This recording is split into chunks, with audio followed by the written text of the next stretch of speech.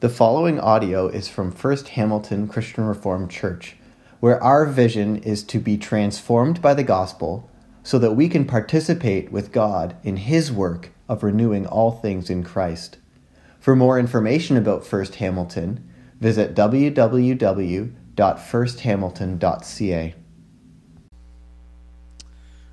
May the words of my mouth and the meditations of our hearts be pleasing unto you, God. Amen. So it's pretty typical advice when you're going on a first date to hear the words, don't talk about religion or politics. Two very contentious topics for any people sitting down for the first time to talk. But we're getting to know each other. I've been here a few times, so I think we can dispense with that and we can have a real honest talk about faith and politics and their intersection. And of course, it's relevant to talk about how we as Christians engage in the political world today because politics dominates our news. If you think of over the past year, I have listened to our political leaders, both federal, provincial, municipal, more than I think I ever have in years past. Not to mention, I've also looked to other countries around the world with this COVID situation. How are places like the USA, the United Kingdom, France, Australia, China, how are they handling it? How are their political leaders talking about it? I'm curious. And what's more, now that we have entered a third lockdown, a third stay-at-home order, government regulations, they tell us how we are to gather as Christians, whether or not we can worship in person or not. And we wonder sometimes, are we really supposed to listen? Is church not more important than civil obedience? And we wrestle with trying to figure out how to best navigate these uncertain times through our faith in our community and our political system. And so as Christians, when we engage in this, we recognize, of course, that for many years now, we've no longer been the dominant force in politics. Christians are no longer the ones making policy and setting down laws. We're a very multicultural, multi-ethnic, multi-faith society, and that is reflected in our government system. So how do we continue to navigate in this political sphere that is not always kind and friendly to our Christian point of view and understanding? In order to do that, we need to understand who we are and how we are to live in this system. So first, a word of caution. This sermon, our time together, it's not going to tell you how to vote in 2022 in our provincial elections. That's not the point. I don't think I have the authority nor the capacity to tell any of you how to vote, but we should discuss it. And I'm also going to speak very broadly today.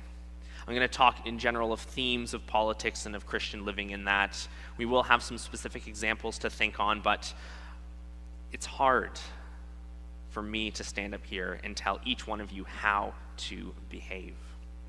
And so we'll talk about how the Spirit and God calls us into living, and we can think about how to apply that specifically in our lives. So in order to do this, we'll first take some time to orient ourselves as citizens of Canada.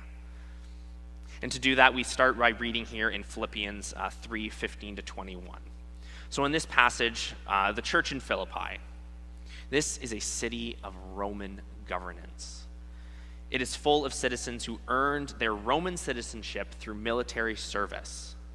They spent their life in the army fighting Rome's wars, expanding their borders, and in gratitude, the Roman Empire grants them land and livelihood, servants, slaves to work this land. So in exchange for spilling blood for the empire, they are made wealthy, first-class citizens. Because in the Roman Empire, to be a Roman citizen puts you at the top of the pecking order. You had more rights and more laws protecting you than anyone else.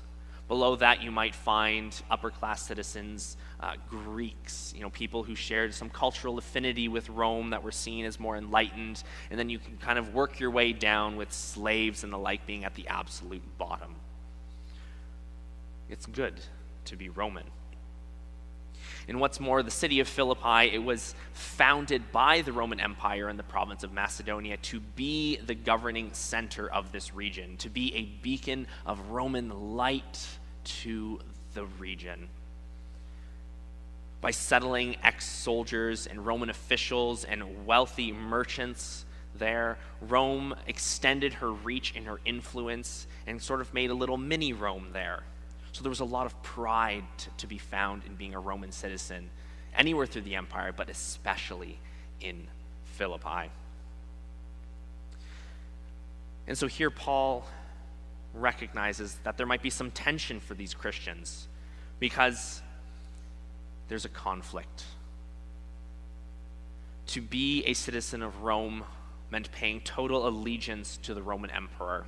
To say that Caesar was a god, to make your weekly or daily trips to the temple, to the Caesar, and to throw a pinch of incense on the altar, to say Caesar is Lord, and so curry favor with all that Rome was, its laws, its officials, its governance.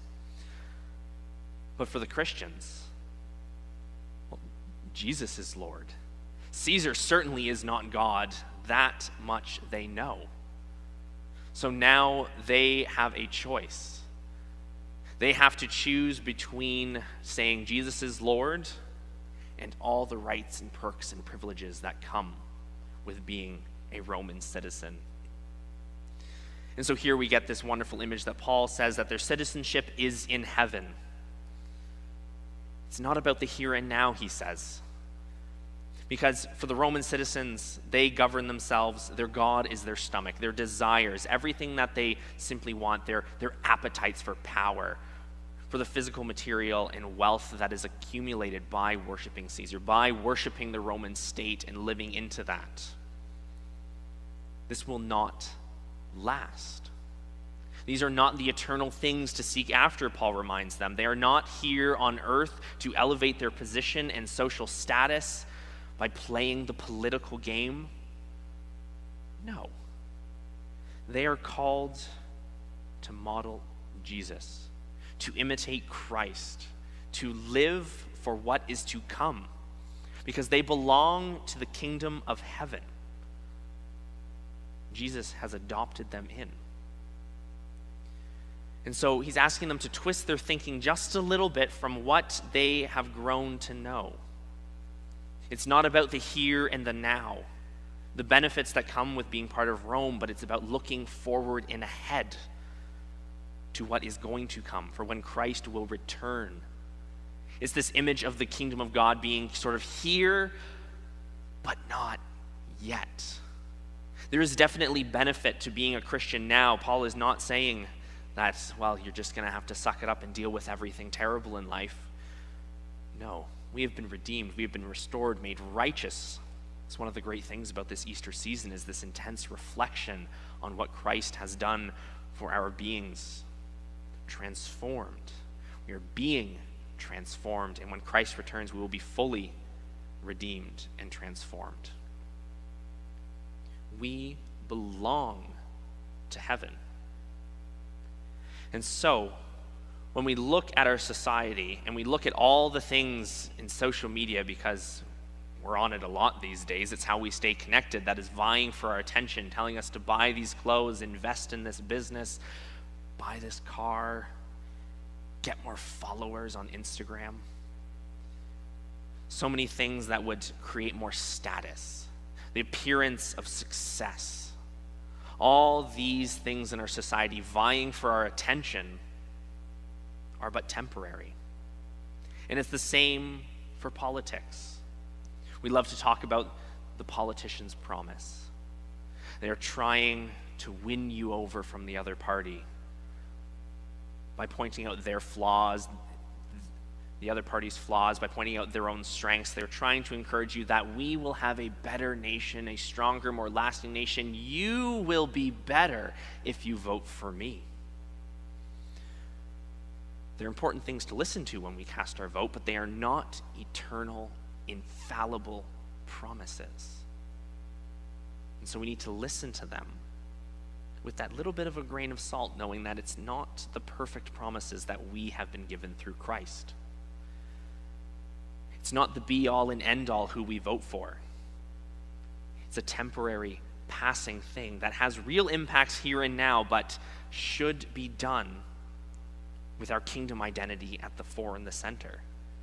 Because ultimately, it's not our Canadian passport that is the most important, but our passport into heaven, so to speak, which has been paid for by Jesus Christ. And so, we are then told to wait.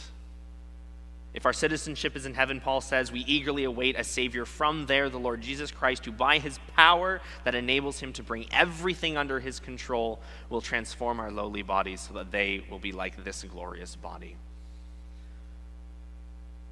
So we wait for Jesus to come, to make our citizenship that is in heaven also here, heaven on earth, the kingdom of God now. But it's not yet. So what do we do in the meantime? We are citizens of heaven, but heaven is not fully here. How do we live? How do we engage in our society at large, particularly politics? Many writers take the approach that we are a church in exile, and so we must retreat to the hills and wait. Cut ourselves off from society, sort of build our little cities on the hill, be a beacon of light, but stay away from everything of this world that might taint and corrupt us and not even bother. And just wait. People want to come find us, they know where we are, but we're not getting out there. We are not participating in the fallen and broken world to this extent, especially not politics. But I think if we dig into Scripture a little bit, we see that retreat from our political and legal systems, withdrawing from these spheres, is not something that God would advocate of us. In fact, he'd ask us to turn around and head directly into the center of it, into the belly of the beast, so to speak. Our second passage here comes from Romans. I'm going to read it again since it's so good, and it's been a bit. So I'd invite you to join me then in Romans 13, where it says, "Let everyone be subject to governing authorities, for there is no authority except that which God has established. The authorities that exist have been established by God. Consequently, whoever rebels against the authority is rebelling against what God has instituted. And those who do so will bring judgment on themselves, for rulers hold no terror for those who do right, but for those who do wrong. Do you want to be free from fear of the one in authority? Then do what is right, and you will be commended. For the one in authority is God's servant for the good. But if you do wrong, be afraid, for rulers do not bear the sword for no reason. They are God's servants, agents of wrath and punishment for the wrongdoer. Therefore, it is necessary to submit to the authorities, not only because of possible punishment, but it is also a matter of conscience. This is also why you pay taxes, for the authorities are God's servants who give their full time to governing. Give to everyone what you owe them. If you owe taxes, pay taxes. If revenue, then revenue. If respect, then respect. If honor, then honor." Being a citizen of heaven does not mean turning our nose up to our governing authorities, to say that you have no power over me because I do not belong to you, I belong to God. For Paul writes here that our governing authorities are placed in power over us by God. They rule on his behalf to an extent. When Paul is writing this to the church in Rome, there's likely no persecution at this time. It's in between waves of emperors, between Nero and Domitian. It's a time of relative peace for Christians. They are not looked at well, but they're not being hunted down. And so for the Christians in Rome, at the center of the heart of the empire, at the center of where Caesar calls himself God, they have to continue to ask themselves, just like the church in Philippi, how do we respond? For we know that they are not the ultimate authority. There is one above them. We should listen to God above Caesar, above our governors, above our premier, above our prime minister, right? Yes, absolutely listen to God above that. But it does not mean we ignore our political leaders. When Paul is writing here, it would be common for the Jews of the day, for a select group known as the Zealots, people who believed so intensely that the kingdom of God was real and was going to be here and now established, that God was truly the only king, that they determined it to be their duty to drive the Romans out so that God could reign supreme, to set up a holy government. And so the Zealots essentially turned themselves into domestic terrorists, assassinating Roman consuls, sabotaging military camps. They fought by violent means to bring about the kingdom of God because they would not say Caesar is Lord. And Paul, in writing to the church in Rome, which was largely a Jewish community, the Gentiles were making inroads, is reminding them that violence is not the answer. Aggressive resistance of the political rule is not the way to bring about the kingdom of God. God does not need our help ruling the world. He can do it just fine. And so we are not here to establish political dynasties, to establish a Christian rule over our countries, no more than the Christians of Rome were called to overturn the emperor. We're not called to set up a Christian democracy here in Canada. We're not supposed to fight the government, but be dutiful citizens, obeying the law. Do not hinder the state, but help them. Pay taxes. These systems are set up in place to in the Roman Empire, to fund roads and to create safety in the empire. So don't do anything to prohibit that. Encourage them, help them. Paul writes in 1 Timothy 2 to pray for your leaders so that you might live in peace. We don't need to fear our governments if we obey, if we follow the law. Wise words.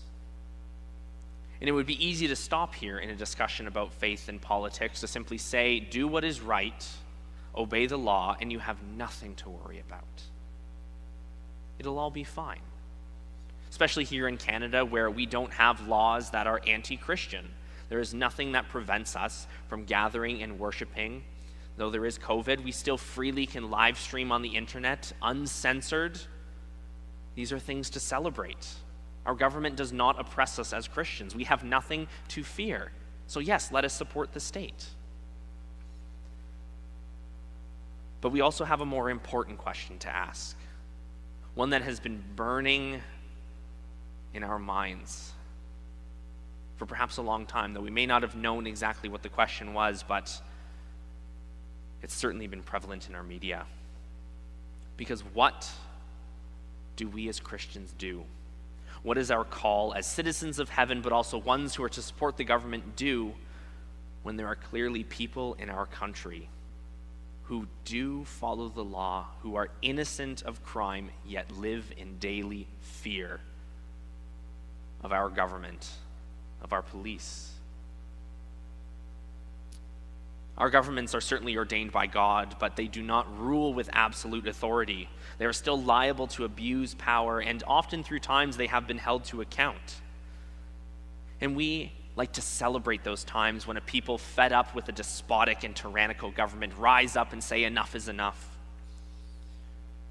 For our Dutch Protestant heritage, we might look to the 80 Years' War, when the United Netherlands overthrew the oppressive yoke of Catholic Spain. Perhaps we might look to our southern neighbors, to the American Revolution, who demanded fair taxation and fair representation, and when that was not granted, said is enough, we need honest rule. We might look to the French Revolution, King Louis XVI, Marie Antoinette, and all their lavish lifestyle while people starved in the street. Enough was enough. They needed better government. Perhaps we might look to less violent measures as well. The Civil Rights Movement and Martin Luther King Jr., the peaceful marches on Washington, the fantastic speeches, the peaceful protest for better governance for African Americans. These types of moments They draw our attention because we recognize things were not right, that the rulers and the governments were not upholding their responsibility to rule for the purpose of peace, and someone called them to account. Of course, it breaks our heart when it comes through violent means of revolution and death.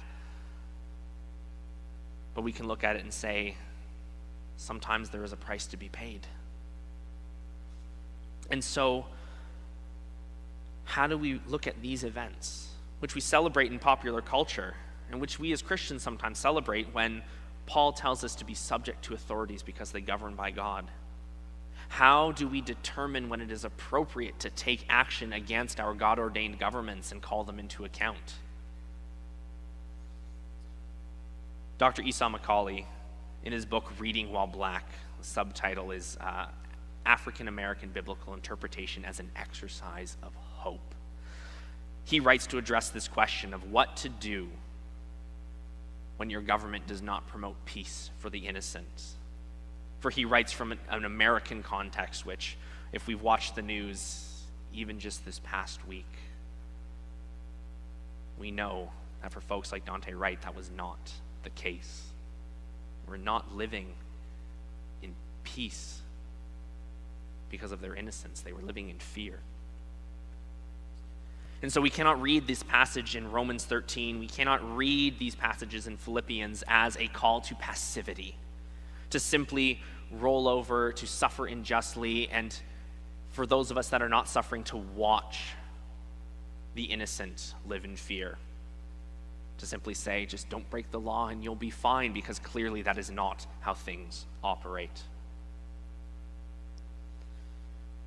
So Macaulay, he writes that when the state is unjust towards us, and he speaks of African Americans, when they keep the law, then as Christians, it is our responsibility to call the government to account. For us in Canada, we are definitely not immune to it. In my own context, living not far outside of Caledonia, anytime I'd have to take a trip down to the Canadian Tire, I'd be greeted by OPP cruisers and blockades and a torn up road and a bus with the words 1492 Land Back Lane spray painted across the side. For the First Nations, for the Six Nations of the Grand River, they are tired. And we could be tempted to look at such an event, the tearing up of roads and infrastructure and blocking development, and say, is that really the way to be heard? Is that really going to get things done? Seeing videos of them hitting police cars with lacrosse sticks, is that how people are going to listen to you? We might be tempted to think that this response is excessive, unnecessary, unjustified, is not going to get results. Just go through the process of public discourse. Write to your mayor, go to town hall meetings, organize public forums. I mean, it would probably work for me. But can we step back for a moment? And when this sensational news grabs our attention, can we ask and say, is that really their first response? That when land claims come into question, is their first course of action to tear up the road and set up blockades and beat on police cars? I don't think so.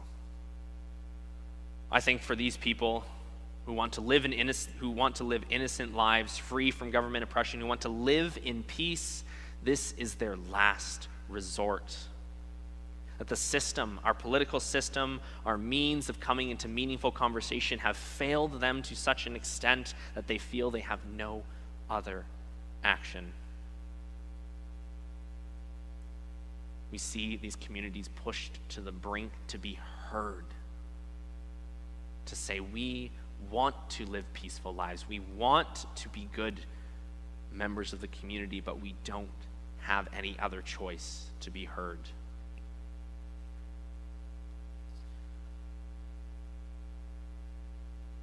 And as Christians, of course, we abhor violence and aggression. We know that that is not what we are called to. But we are also called to advocate for social change that would prevent people from having to fear the state while innocent so they don't have to resort to these extreme cases. It's a hard task. It is a hard call. But it is our responsibility. The Dutch theologian and politician writes in 1848, this is from William Kroon van Prinster, he writes, "Heavy are the duties which the darkness and corruption of the times impose on those who are called to be the light of the world and the salt of the earth." It is not easy to stand up to our political system and our leaders, to call them to account.